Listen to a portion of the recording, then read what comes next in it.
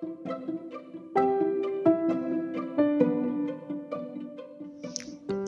day, brethren. I welcome you to today's edition of River of Life. And on today's edition of River of Life, we shall be considering the topic 100-fold is possible, part 2. 100-fold is possible, part 2. This is a follow-up on the topic that we treated last week. And the text still remains Matthew 13, verse 3 to 8. Matthew 13, verse 3 to 8. You see, one reality about life is that nothing manifests until it is attempted. Many years back, the possibility that one could go into the moon was just an illusion until someone attempted, succeeded, and it became a reality for other people to witness.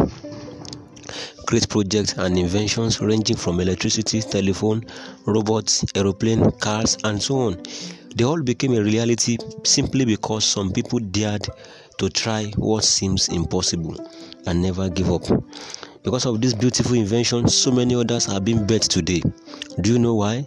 It is because some people refuse to settle for the less, believing that if these prior inventions can be possible, an upgrade or even a better one won't be impossible. And that is why even though the first 5 megabyte storage was as big as a falling wall, today we have even gigabytes or terabytes or even more in just a microchip format.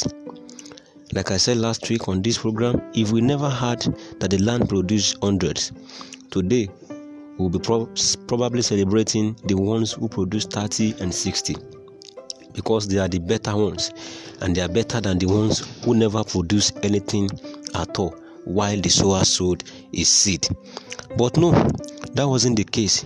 100-fold is possible, and with you, it's not just 100, it is million, it is billion, it is trillion, and even uncountable is possible with you. Dear brethren, let me tell you today that everything that you know is not all that you can know. You only know them, and they are meant to be a pointer for you that there is more. Your heart, your soul can be more fruitful.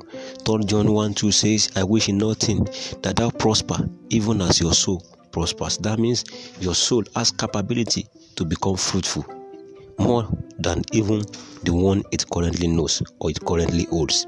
Luke 6:45 says almost the same thing, that out of the abundance of the heart the mouth speaketh. That means your heart is capable of producing abundance. Every success you've seen achievable or realistic, they can be repeated or replicated. And do you know who God has chosen to be the next to make that a reality? It is you. Don't settle for the less. Don't settle for the less. Aspire more. You know God, fine, but you can know Him better. You've read the scripture, good. You can read it again and again and learn new things. You can improve in virtually every facet of your life. Growth, increase is possible. 100-fold is a reality. Don't settle for the less. God bless you. Before I go, once again, let me invite you to an opportunity, if you have not yet given your life to Jesus Christ, to do so right now, because this will shift you from the kingdom of darkness to the kingdom of light.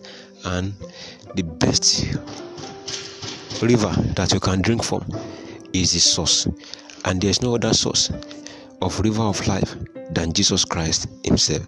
So I'd like you to say this prayer with me as you give your life to Him. Lord Jesus, I confess you as my Lord and Savior. I acknowledge my sinfulness.